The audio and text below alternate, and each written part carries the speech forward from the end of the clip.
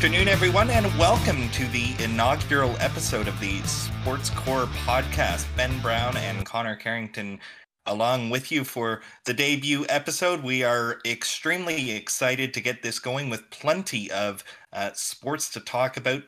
Hockey playoffs in full swing, basketball playoffs also well underway, and the Major League Baseball season also well underway here into the last week of May. So plenty to talk about. And we are extremely excited to bring you our thoughts on many of the goings on around the sports world. We've been thinking about this for a long time, so extremely excited to get it underway. Once again, Ben Brown and Connor Carrington, and our first guest on the Sports Core podcast here this afternoon is Riley Gillespie Wilson. Riley, thank you for joining us. Ben, thanks for having me. Connor, great to be here. Of course, as you mentioned, the Stanley Cup playoffs underway. I'm excited to chat that with you gentlemen. Maybe a little sleep deprived with all the overtime we've seen, but it's been a wild start to these Stanley Cup playoffs, and I can't wait to hash things out with you today.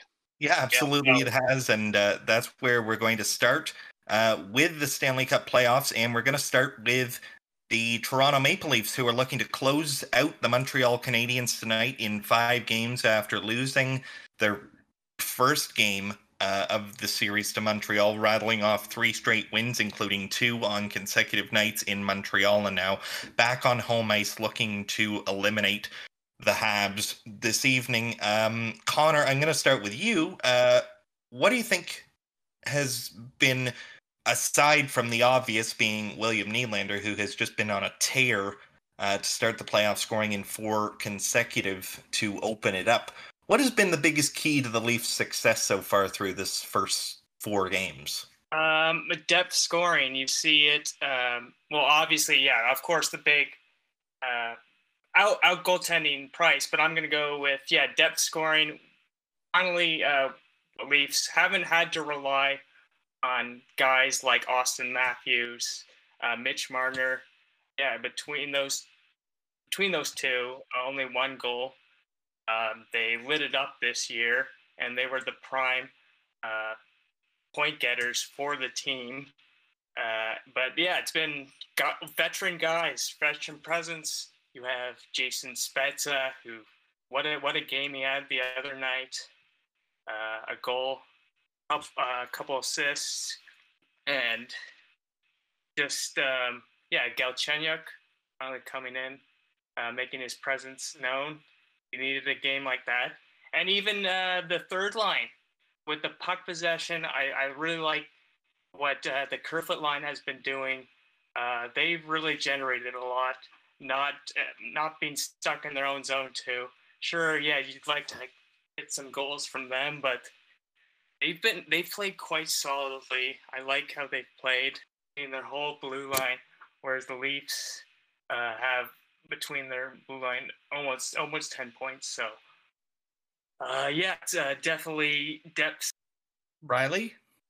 Yeah, for me, I've got to go with 2 P's, Ben. I've got to start with the penalty kill, because that's really one thing for me entering this series, where if Montreal was going to have any chance at winning this series against a very talented Toronto Maple Leafs roster, they were going to have to cash in on the special teams battle. And every time Montreal is on the power play, you see Toronto with a very solid penalty kill, getting the job done, keeping the puck out of their net. That's really the only way I saw coming into this series Montreal was going to stick in games, was if they won the special teams battle. Obviously, lots of talk all season about the Leafs power play and its struggles, but the penalty kill has been solid for them for the majority of the season, and it's come through in the playoffs. The second P for me has got to be persistence, because really the only other glimmer of hope I thought the Montreal Canadiens had entering this series was Carey Price doing Carey Price things. And he's done that at points in this series, but Toronto just isn't fazed by it. They just continue to play their game. They continue to work. Ben, I remember you even messaging me during the one game saying Montreal has no business being in this game, but they were. And that's a game where if Toronto is just kind of rattled by Price and some of the unreal saves he's making, maybe they let that one slip away. Maybe Montreal climbs into this series just a little bit more. Obviously, a 1-game gap and a 2-game gap is a huge difference, so that's a huge win there for me. So it's got to be the two P's for me. The penalty kill, which has been excellent, keeping Montreal off the board and keeping the games tilting in Toronto's favor, and just persistence, just battling through Carey Price, making sure that he doesn't steal this series for the Habs.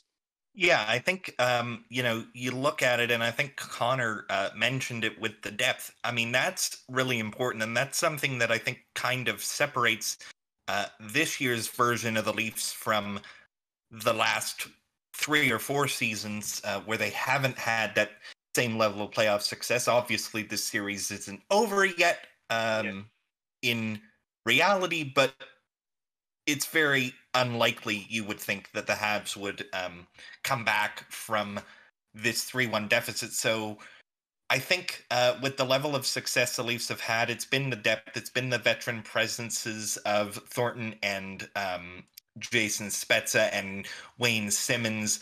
Alex Kerfoot has been terrific in the absence of John Tavares, so I think that's important. And also, look, the Leafs, like I said, have a lot more veterans on their team this year.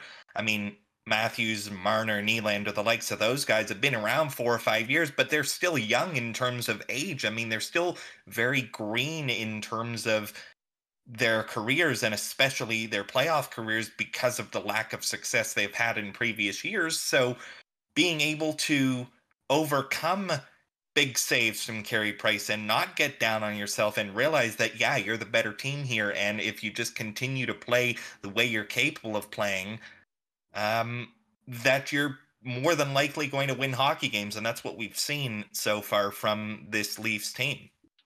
And it just, it's impressive. Like you said earlier, how impressive it's been without their captain, leader That's on huge. The team, and how they've rallied around. Yes, probably prior Leafs teams would just crumble under this adversity.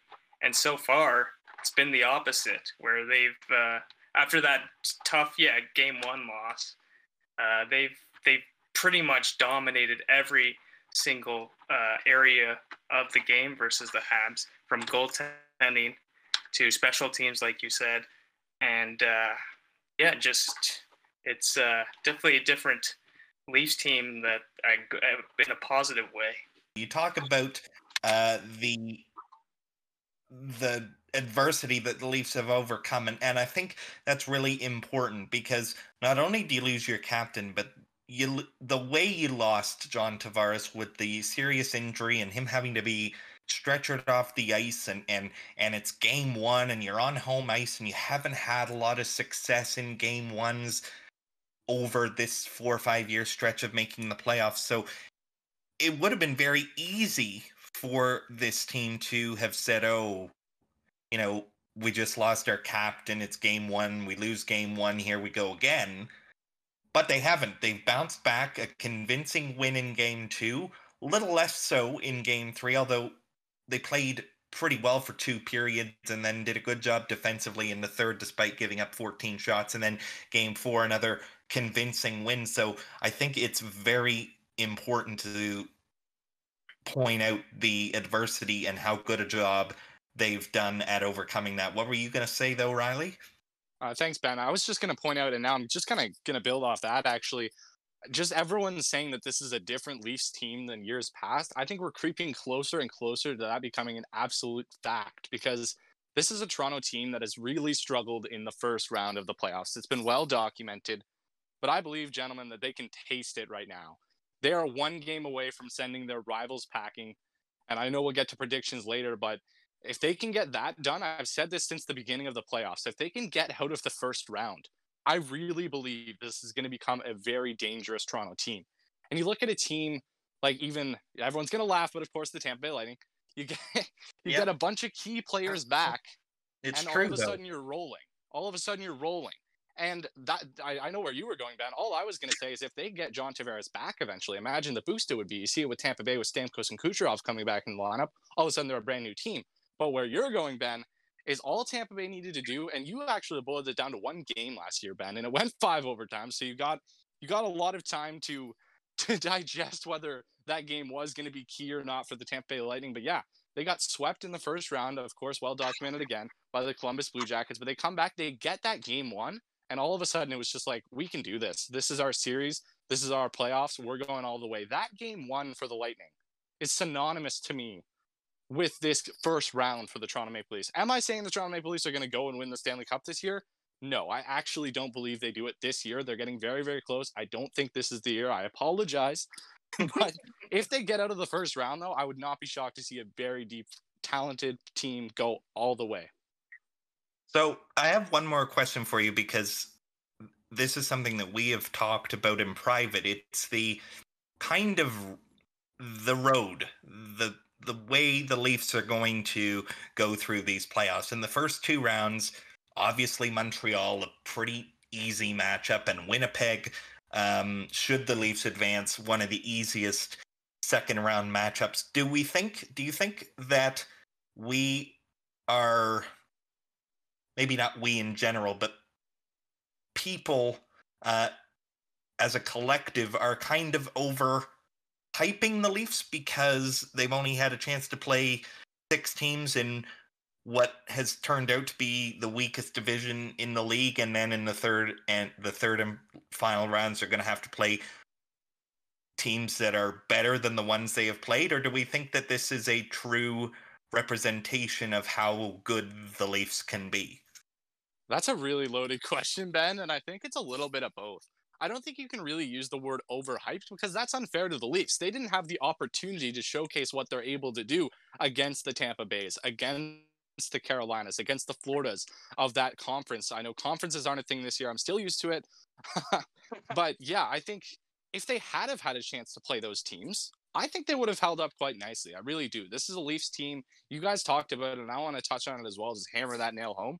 I think this Leafs team, those veteran additions of Wayne Simmons, Jason Spezza, Joe Thornton, guys like that over the years that know how to get in the right spots, how to be in the right place on the ice, how to make the right play in the playoffs, get pucks in deep when necessary, press the issue when necessary.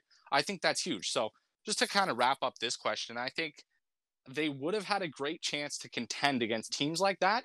But on the flip side of that, Ben, is it going to be a rude awakening for and I guess I'll table that instead of giving my opinion. We'll throw it back to Connor here. Is it going to be a rude awakening for the Toronto Maple Leafs if they do get through Winnipeg, which, let's be real, they probably should if they play their game, to have to play likely Tampa Bay or Carolina in the next round?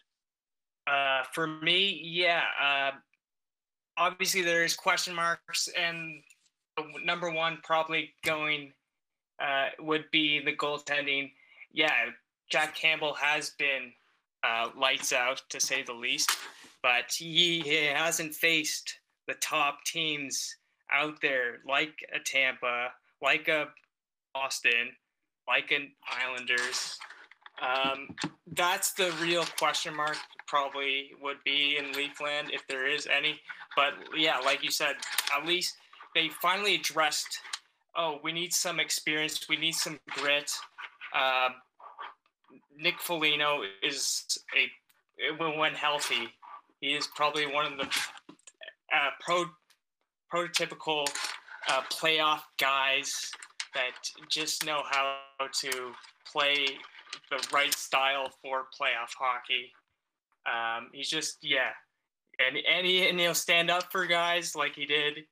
Yeah, it was questionable the fact that he fought Perry, but the fact that he made a stand there, for me, says a lot, that he is not.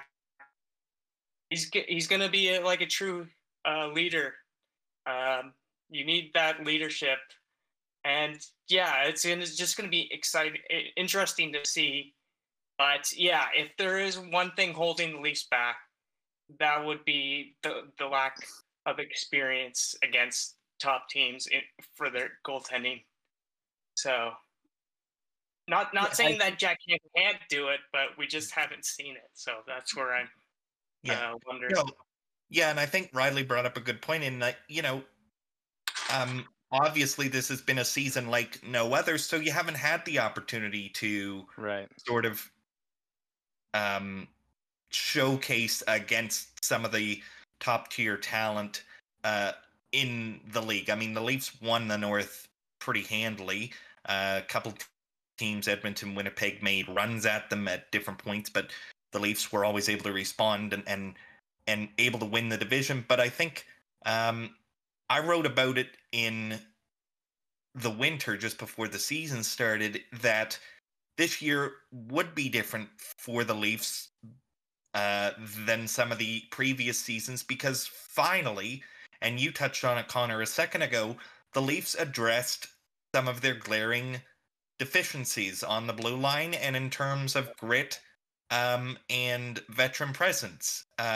Bringing in Simmons and Joe Thornton and TJ Brody and even Zach Bogosian, who, Riley, I know you weren't very excited when he signed with the Leafs as a former Lightning. Solid player.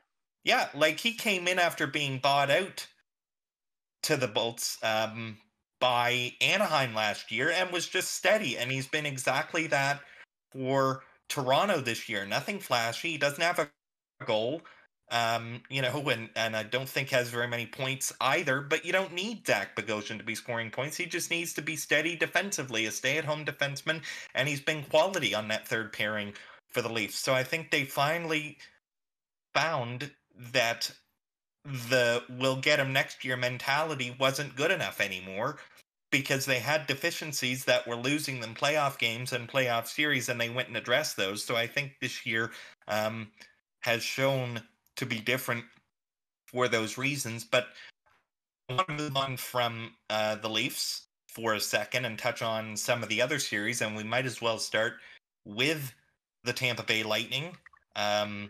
Big series win last night over the Florida Panthers, a 4-0 victory to close that out in 6. And it was a game, Riley, where I don't think the Lightning really found that they were in any trouble in that game. You know, they kind of had it under control. I mean, Florida, yeah, they got 35, 36 shots, however many shots they got, but it didn't feel at all like they were in any sort of panic mode or anything of the sort, and were able to close it out relatively convincingly. Yeah, we saw that earlier in the series, Ben, where the Lightning had a couple goal lead, and that game and game 6 were just so different. I think anyone that watched the games would agree, am I right? That the Lightning just had a different mentality. They had a calm demeanor about them. And let's not forget to mention, Ben and Connor, that it doesn't hurt to have, I think, hands down the best goaltender in the National Hockey League right now to batten down the hatches behind you. Because the Lightning this season, as good as they were, they had a lot of defensive lapses throughout their season. As someone who watches them on a consistent basis, this is a team that I don't think you can throw around the term hanging their goaltender out to dry by any means, but just sprinkled throughout the games. There are just glorious chances for the opponents, and that happened throughout the Florida series. So kudos to Andrei Vasilevsky with the shutout last night. He was fantastic, but just the way the Lightning played the game, they didn't stray away from what they wanted to do. They wanted to get on the rush, they wanted to create chances, and they wanted to push the pace offensively. That's exactly what they did all night long. And when they needed him to shut the door, the big cat, as he's known in Tampa Bay, was there to shut it down. Huge win for the Bolts. And I think the Panthers just got humbled a little bit. If you want to be somebody, you got to beat somebody. If you want to be the champ, you got to beat the champs. And that's exactly what they failed to do last night. No, and it definitely helps that, Tampa, they have the added skill level. You saw that beautiful goal by Braden Point to finish it off. That's something Florida just didn't have that other guy to support a guy like Barkov or Huberdeau. It wasn't there. No real threat seemed, in my opinion, what I saw, other than Barkov, like having Kucherov back and playing like that. I was like, once that game won, after that, it's like, this series isn't going to go that far. Fortunately, Florida's favor, even though they probably had their best team to stack up against a team like the champs and the Lightning, and it's very unfortunate if you're a Panthers fan. Unfortunately, you had to face the reigning Stanley Cup champs. So, well, the funny thing is, Connor, is that they were actually the higher seed in that series. A lot of people forget that. Yeah. Technically, the Lightning were the underdogs. That's just a really tough division this year. Tough break for the Florida Panthers, as you said, to have to face the Lightning in the first round. And just to wrap this quickly up, Ben, I just think, as we discussed again privately, Ben, I don't think it's really possible to win a series when you start 3 different goaltenders 2 times each. That's just a baffling stat to me. They were just out goaltended, bottom line. Vasilevsky got it done. The combination of Driedger, Bobrovsky, and Knight did not. So the Lightning take the series. Yeah, and just one more thing on that before we wrap up this hockey segment here. And you mentioned it, the Panther goaltending. Look, Florida scored enough, right, to win this series. I mean, they didn't score last night, but overall, like, they scored enough goals. They scored 4 in game 1, 5 in game 3. You know, so they scored enough, I think, to win the series. But when you don't get goaltending and you let in 6 and you let in 5 and you let in, well, the goaltender let in 3 last night and then the empty netter to make it 4. But when, you know, you would think that with as many goals as the Panthers were able to score against a goaltender that, as we have pointed out, is pretty good. You know, It's not bad. no, he's all right.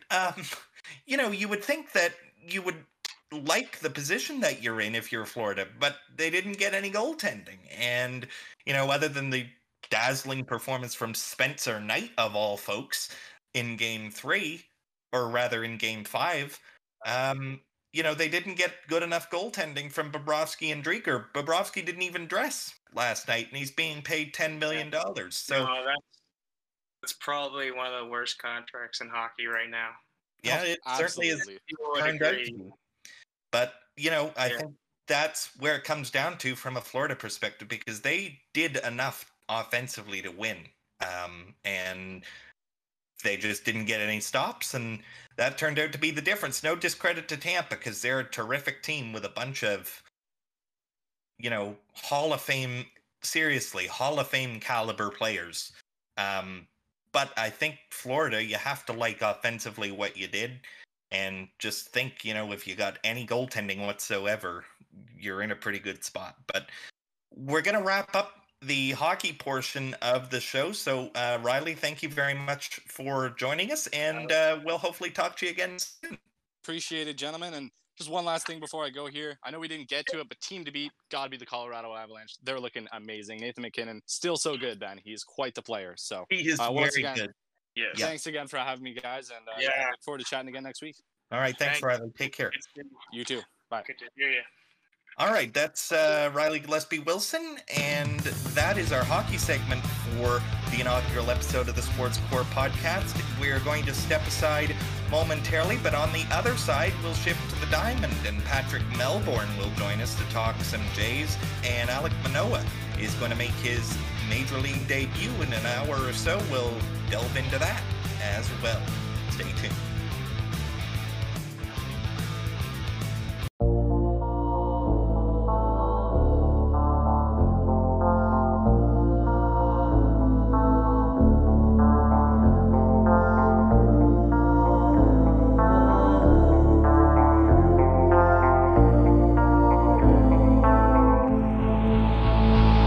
Welcome back to the Sports Core podcast. Ben Brown, Connor Carrington here with you for the inaugural episode of the show. And now joining us on the line is Mr. Patrick Melbourne of 641 Media. Patrick, thanks for joining us. Great to be here. I'm excited about today because it's kind of the big moment of the first half of the season, isn't it? Yeah, Oh, yeah. definitely. You know, this is who the fans have been clamoring for to come up and start for probably 2 or 3 weeks at this point. And let's be mindful, Alec Manoah has only made 3 starts in AAA. They've been pretty good starts, but he's only made 3 starts, and now he is getting thrust right into the fire at Yankee Stadium this afternoon. In the first of a twin bill after last night was rained out. He was supposed to have made that debut last evening, but again, inclement weather spoiling those plans, so he will start game 1 of the doubleheader this afternoon, a 7-inning game, of course. You mentioned on Twitter, Patrick, today, and to us both privately that you would use an opener for Alek Manoah, I should Got there in say, the end. this afternoon. Why is that? I mean, I know, we've heard about some of the benefits of the opener. We've heard detractors say, well, if you're going to struggle against the top of the order, you're going to struggle in the first or you're going to struggle in the third. It doesn't make any difference.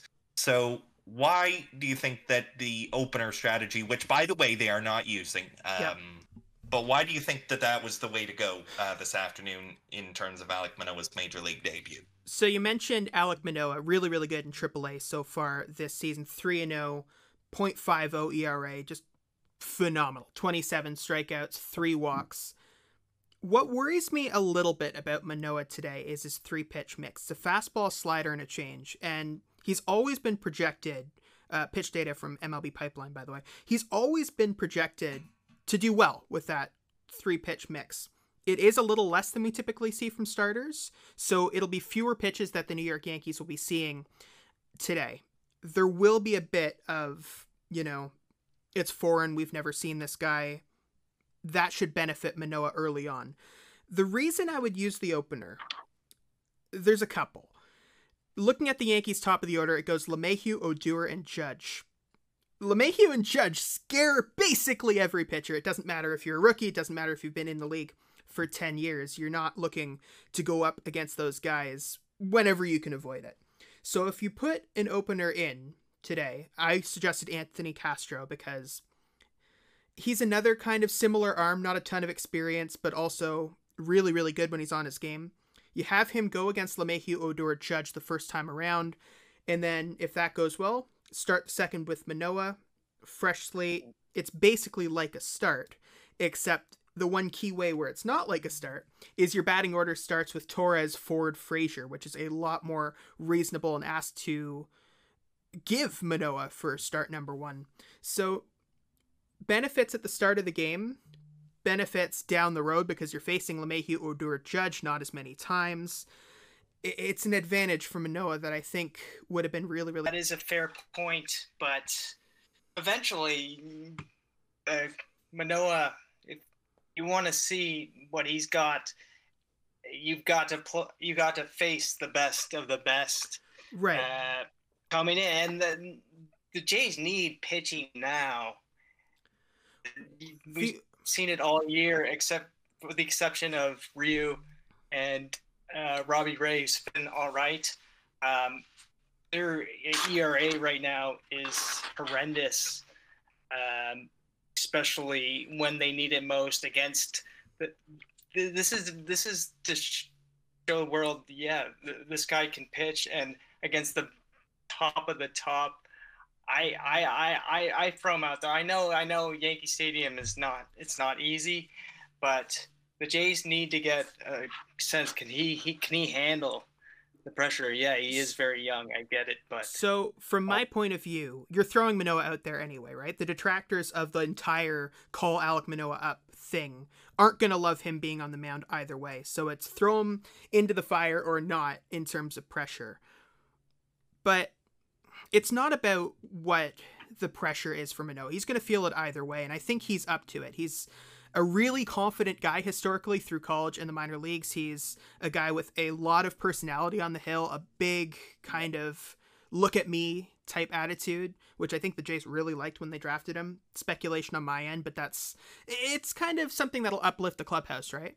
But the thing that jumps out to me when it comes to the opener strategy I suggested, more than anything else, more than anything I've mentioned, is times through the order. Toronto was extremely conscientious about how many times their starters were going through the batting order last season for a reason. It's because the first 2 stats tend to be lower. Third time through the order, they raise a little bit. Anytime after 3, they raise a lot. So if you want Manoah to go 100% today and be that guy the Jays want, you're kind of asking for a couple of innings or a couple of times through the order, 3 max. But you have to wait just a little bit, in my opinion. You have to get him out there. Maybe go with the opener, like I said. Give him 2 times through the order.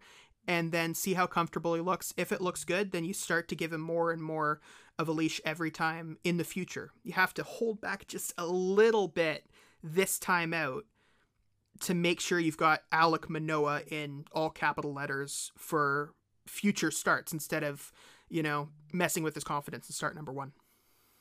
So yeah, well, it does help that Manoah won't have to face a guy like Giancarlo Stanton or Aaron Hicks today. So I think, yeah, this was obviously as good a chance or good a game that Jays fans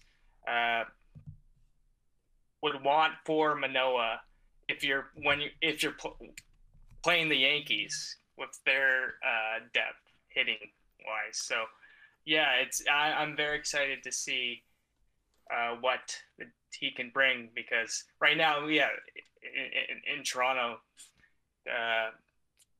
they need something positive to come out. Burden pitching has been right for a team that should be able to compete with their bats, And from my perspective today, the number one thing for Manoah above all else is control over being just overpowering for the sake of being overpowering.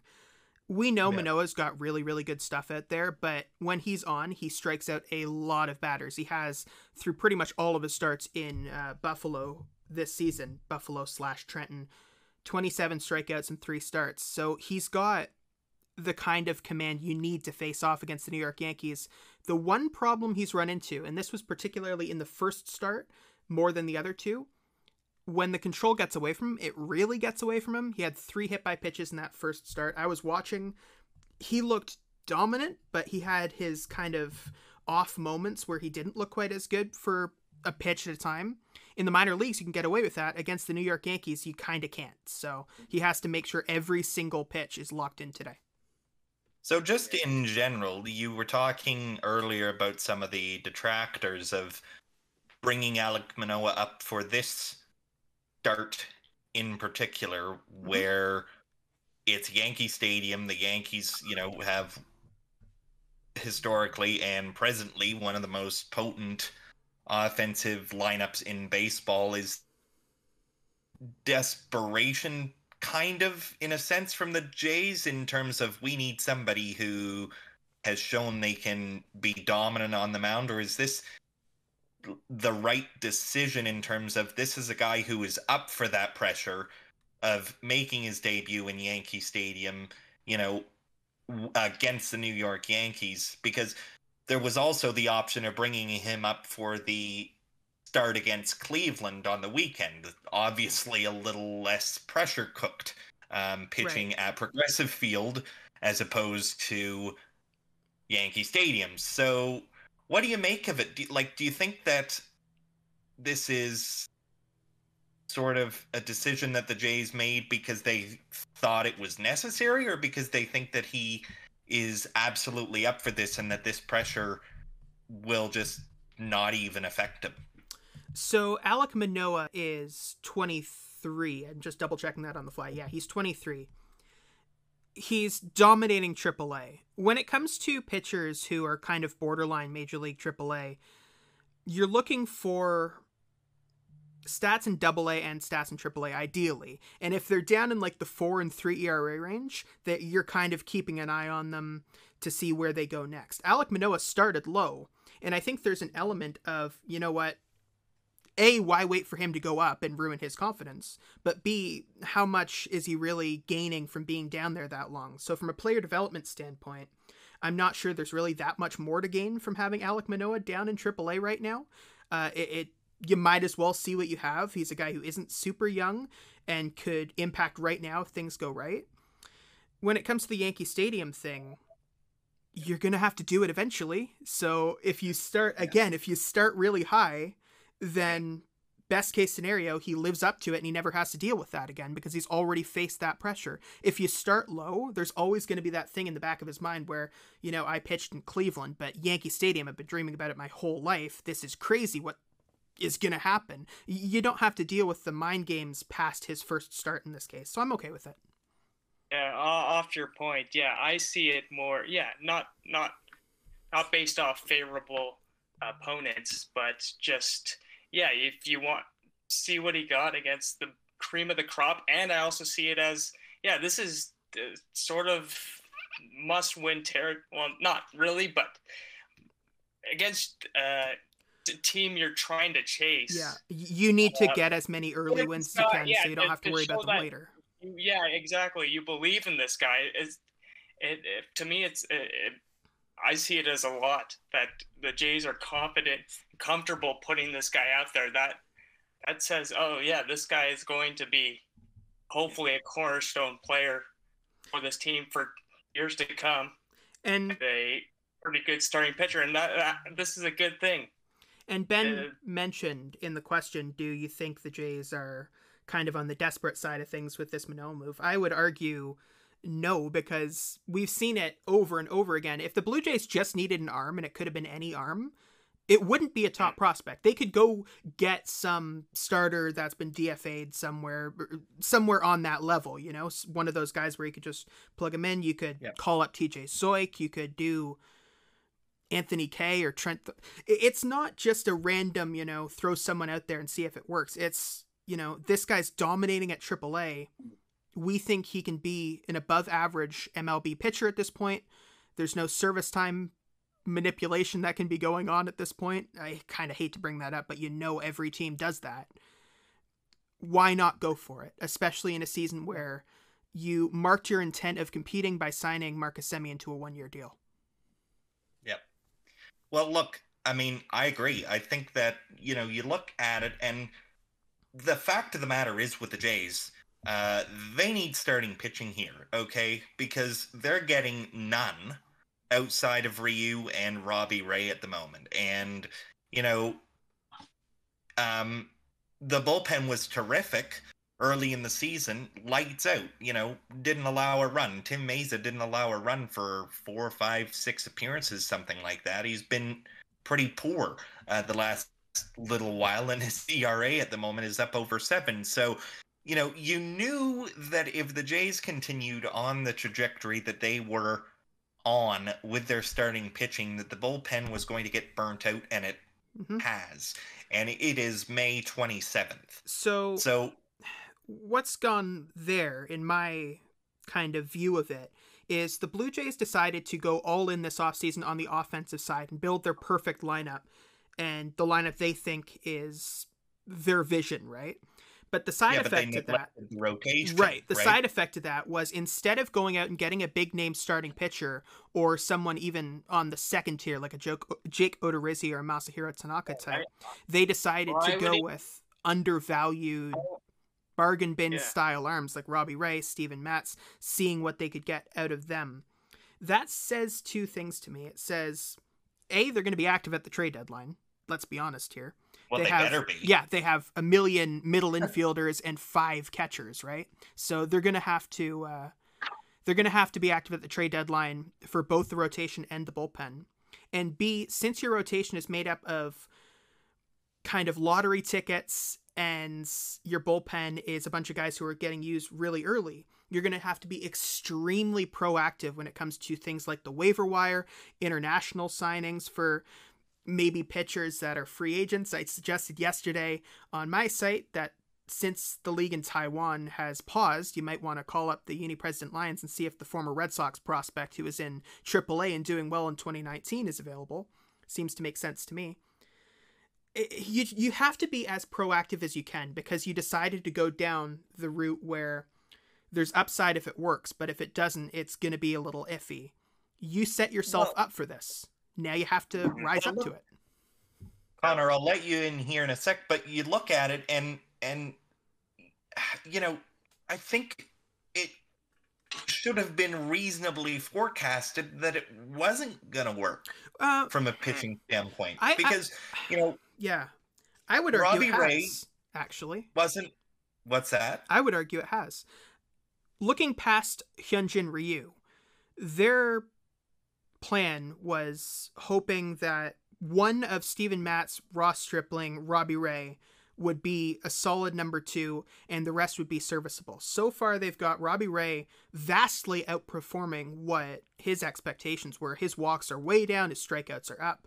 He's been a genuine number 2, and that's something he's really never been since coming over, I think, a couple of teams ago at this point.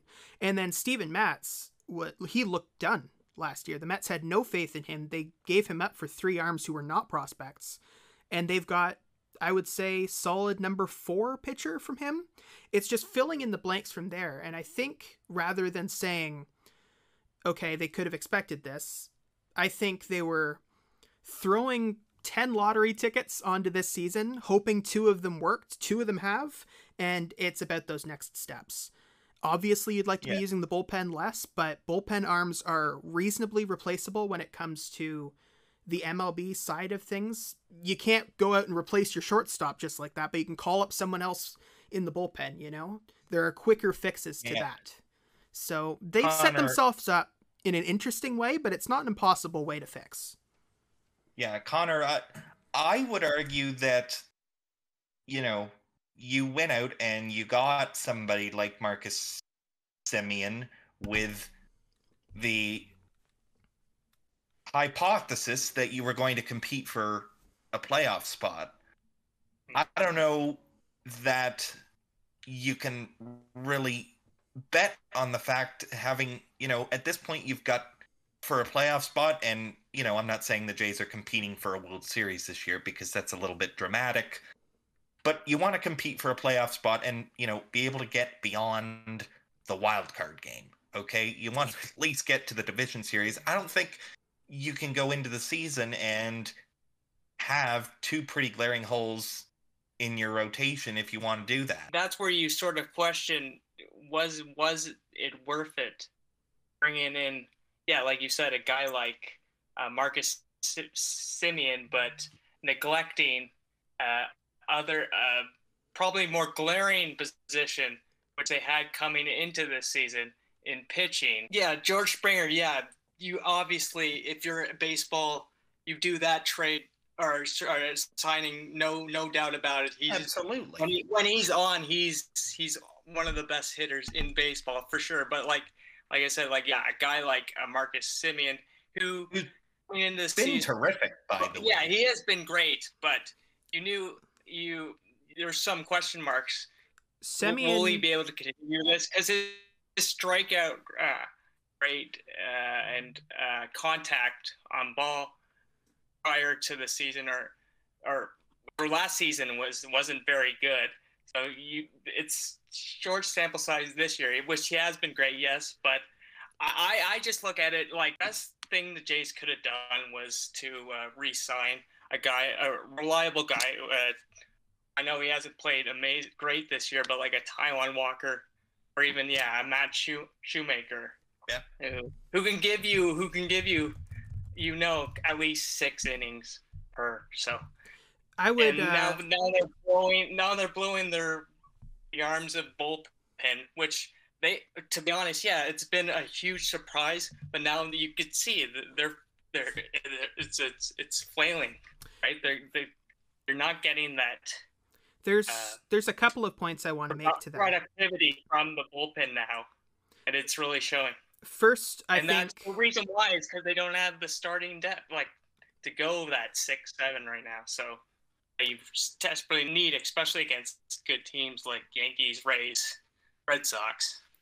Connor, I think there's 2 things I take away from what you just said, and I disagree with, if I'm honest. First, I think Marcus Semien was brought in as much for off-the-field impact as on-the-field impact. He is a guy who was a terrible defender when he first came up to the big leagues, and now he's elite. Have you noticed anything happening on the infield this season? Like Bo Bichette starting really badly defensively and then turning it around and becoming a pretty good defender?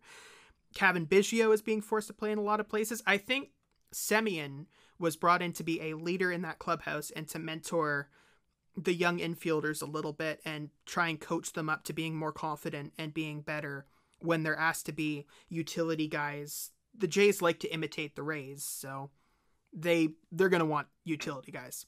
On the other note, Matt Shoemaker's been terrible this year. The Blue Jays, I thought, should have re-signed him as well, but the fact that they didn't isn't really bothering them. I think what it comes down to with this starting depth is, and I've been pushing the idea of the opener because one of these teams is going to realize it's kind of a broken concept. It's a free pass to getting your starter later in the game if you've got a shutdown reliever at the start. The Blue Jays' only exposure to the opener really has been okay relievers like Wilmer Font going with it. If you have a one-inning reliever that can go out consistently and do it, congratulations, you're going to be getting deeper into the game with your starters. You're going to be using less bullpen arms. They love imitating the Rays. I wonder if one of these teams, and it could be the Blue Jays, will look at the opener eventually and go, this is more helpful than I think anybody, including the Rays, have given it credit for. And we could be using it almost every day, except for our ace day. That could be a solution that they're kind of hiding at the moment. All right, it makes you wonder, were they banking on Pearson? If they were, they shouldn't have. If they were, they shouldn't have. And I don't say that to be mean to Pearson, but Pearson's dealt with the injuries. We've known that. And he's another guy like Manoah, where his experience at the major league level is just barely more than Manoah's, really. And it's been super inconsistent. I think Pearson's going to be a very good pitcher. I have no reason to argue with what the consensus on that is, but it's just a little bit early to go, hey, Nate, you're one of our 5. If you don't do your job, we're not making the playoffs. It was early for that. And you need 5 guys where you can basically tell them that. If you're not going to go all sabermetrics, analytics, play around with this starter versus opener concept. All right, let's switch off the pitching here for a second, because I think we'd be remiss if we didn't talk about Vladimir Guerrero Jr., because he has just been ridiculous so far this year, near the top of the league, if not right at the top in home runs this season. He's finally become what everyone thought he was going to be 2 years ago, and it's been amazing to see. He's finally become that massively imposing threat that we all thought he could be. Patrick, you first. What most do you attribute that to? I think some Jays fans who have been watching the last couple of seasons kind of see it as a massive spike in production over, I guess, from the start of 2020 when they were in Washington playing those home games in Washington to right now. It seems like there's kind of a gap in the middle, but there's a period in the middle that's super important, and it's his time in Lidom, the Dominican Winter League, when he was playing for the Leones del Escogido. Last year, he admitted himself that he was out of shape. He didn't have the confidence, I think, that he has now. In the middle, when he was playing in the Dominican Republic through the winter, he was slowly gaining confidence because there was nowhere near as much pressure. It was visible. He was laughing a lot more. He was it's super common now we see with Vlad that he was super laid back and just having fun out there. Yeah. So there was that middle period where all the confidence was coming back. The production was getting a little bit better. They kind of figured out that third base wasn't going to be the spot for him. So coming into this year, it was an arc going from down. I can't describe it, but it was a steady climb in both confidence and production heading into this year. So that was a key that I think a lot of people don't necessarily give enough credit to. But the other one, sticking at first base and making first base his primary position, working and just focusing on one thing there. Okay, that's part of my brain right there. I'm going to get better. I'm not going to worry about going through 3 different positions and sometimes DHing, dealing with how difficult third is. None of that. He knows he can hit. He clearly knows he can hit when he's on. Fewer things are on his mind, less pressure. He's just playing at such an increased confidence level right now. And it's been a really, really cool arc to see. And I think the sky's the limit, man. He's really, really good. And he's good on elements that aren't power as well. He gets on base a lot. Yeah. He works counts. There was one at-bat we were watching last week. I forget which at-bat it was, but me and my friend were texting each other and we're going, okay, not only was that a home run, but that was also Cavan's eye in Guerrero's bat. So he's getting so many tools that he didn't necessarily even have before, and that's just terrifying for pitchers, really. Yeah. Well, my biggest takeaway is that plate discipline. Like his on base percentage right now is off the charts, and the reason why is he's not trying to swing for the fences, looking for anything to hit. He's taking his pitches, get those pitches he wants, and when he does, it's out of there, or it's different parts of the ballpark. So it's very that very, 3-homer day was left, center, and right. Yeah, left, center, and right. Yeah, it was amazing. Like I'm like, wow, we haven't seen this since what in Toronto since Delgado. And Delgado struck out a lot. Like Vladdy's not going to strike out nearly as much as Delgado. Yeah, exactly. At least not right now. Like, wow, this is finally coming to fruition here in Toronto, and it's amazing to see, and it's great for baseball. The one last thing I'll say on it is, it's funny that you talked about the plate discipline. Isn't it funny comparing Vlad Jr. to his dad? Yeah. I mean, he was hitting he would hit balls that were off the back netting over the backstop, and try and hit homers. And Guerrero, he's taking pitches 3 inches outside and walking on them. I mean, it's just been terrific to see, because a lot of power hitters are home run or bust, right? They're going to swing for the fences. They're going to not for their pitch necessarily. They're going to go after, everything that moves. And if it goes out of the park, great. If it doesn't, well, I'll do it next time. That's not the type of hitter that Vlad is, and I think that's the biggest improvement that we've seen out of him this year. But we're almost an hour into this, so I think this is a good time to wrap things up, gentlemen. Patrick, thank you very much for joining us and being a part of the inaugural episode. We extremely appreciate your expertise, and we'll talk to you again soon. Thanks, Pat. Thanks for having me on. Just before I go, one exciting thing, the WBSC Baseball America's Olympic qualifiers are right around the corner. Team Canada has a few names that people listening should be recognizing. Former Blue Jay Scott Richmond, former Blue Jays prospect Connor Panis is on here somewhere, but also John Axford. It's going to be really exciting, and I think that whole qualifier will be exciting, so I recommend checking that out.